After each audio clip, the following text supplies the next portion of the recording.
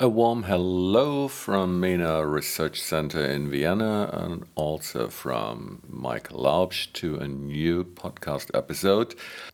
Today again with an episode of our Europe monitoring. I have to admit that we focus a lot on Turkey today, but the case is the case. So I hope you enjoy our newest episode and let's jump into it.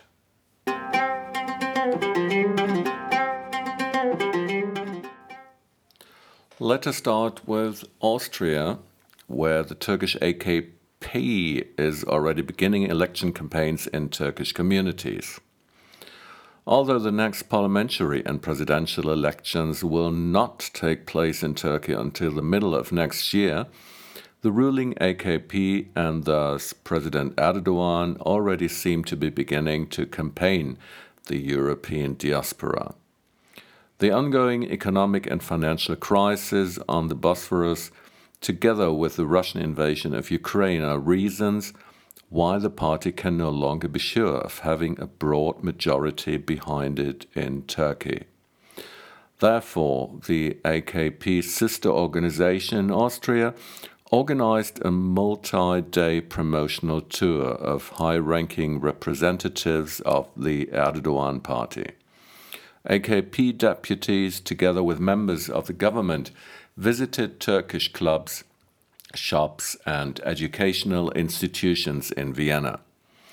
The visit to Maariv in Vienna's Ottakring district, for example, shows the effort to ensure a lasting influence on the Turkish community here. The company is registered as a private tutoring facility. The real activity seems to be more in the religious political area.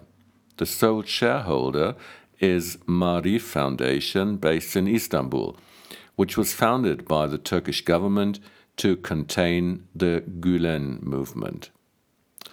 Our foundation passes on the knowledge stemming from the tradition of science and wisdom of Anatolia to young people all over the world.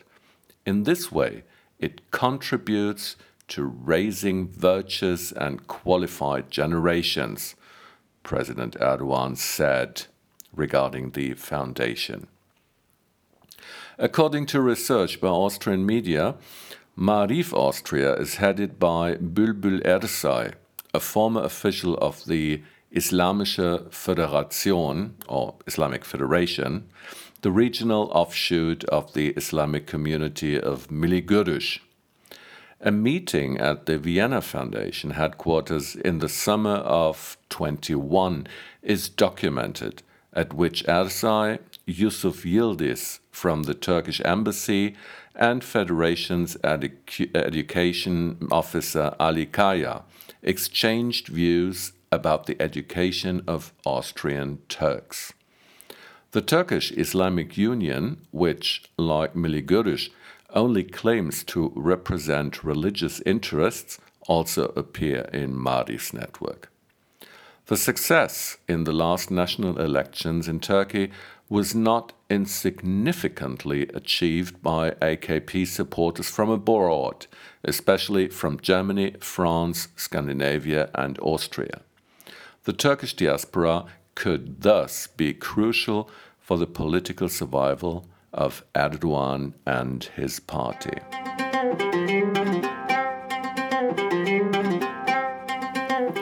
Turkey. New Turkish policy against the Muslim Brotherhood after Erdogan's visit to the Persian Gulf.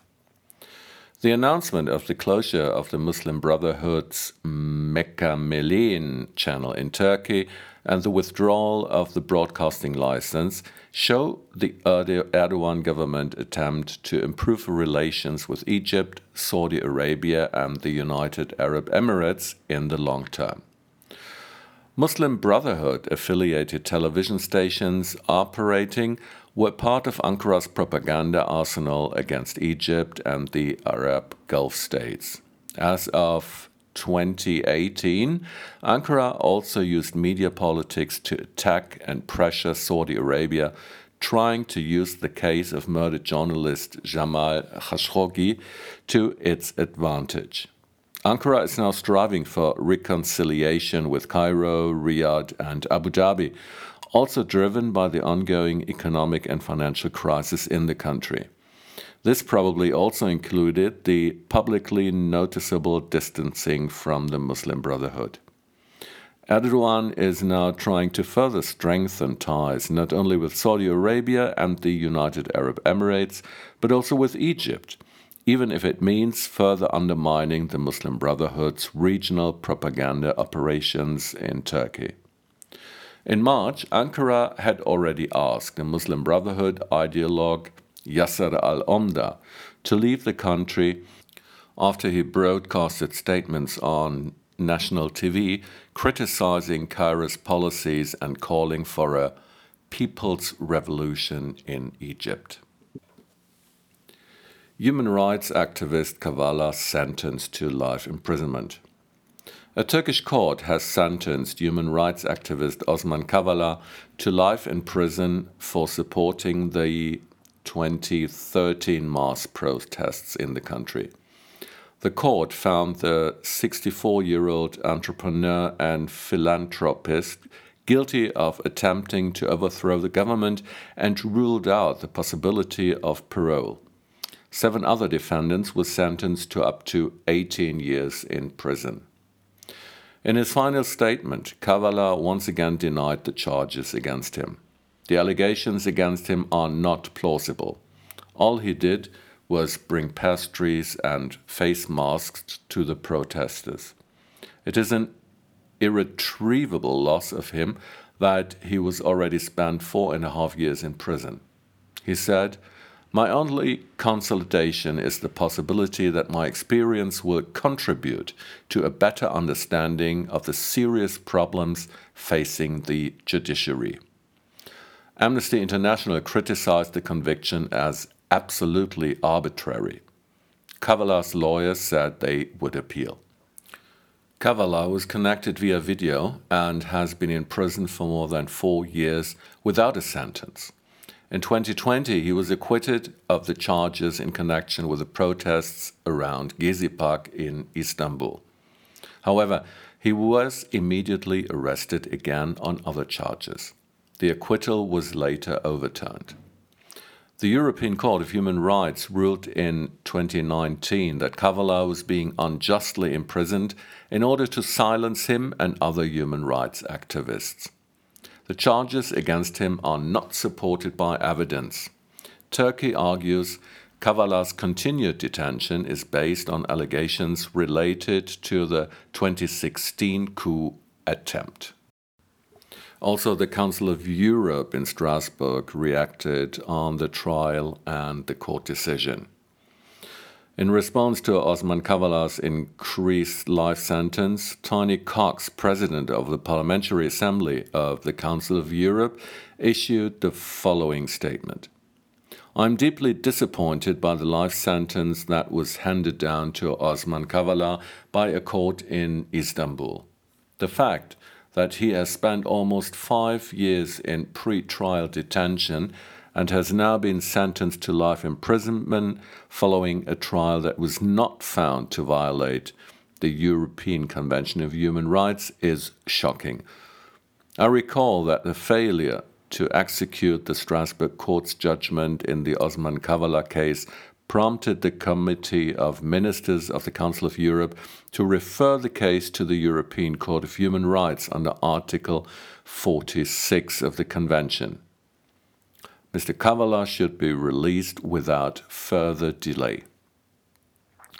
In its decision of December 2019, the European Court of Human Rights already found that Osman Kavala's arrest and pre-trial detention took place without evidence of a reasonable suspicion that he had committed a criminal offense, and that it also had another purpose, namely to silence him and to dissuade other human rights defenders. which would mean a violation of Article 18, read in conjunction with Article 5 of the Convention.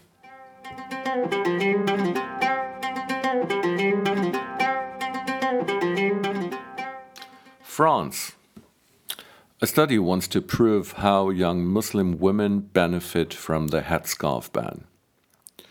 In France, wearing a veil in public schools has been banned since 2004. A large-scale study now shows how young Muslim women benefited from it. This new study by the Paris School of Economics is now providing clarity. It shows that the headscarf ban has had a clearly effect, positively speaking. It acted as an educational offensive for young Muslim women and at the same time promoted their integration. Specifically, the authors investigated whether the ban on religious symbols in schools is a sign of intolerance that prevents Muslim schoolgirls from attending irregular school classes, or whether it instead promotes their academic integration, as the author writes. In the study, scientists compared the school qualifications of French-born Muslim and non-Muslim women before and after the introduction of the ban on the veil. It became apparent that since coverings of all kinds are no longer permitted, Muslim schoolgirls are catching up when it comes to school, leaving certificates. The gap to their non-Muslim colleagues has halved from 13.4% to 6.8%. The effect was particularly large for girls and young women who come from very traditional families and whose fathers come from the Maghreb or the Middle East. The difference was significantly smaller for fathers from African countries.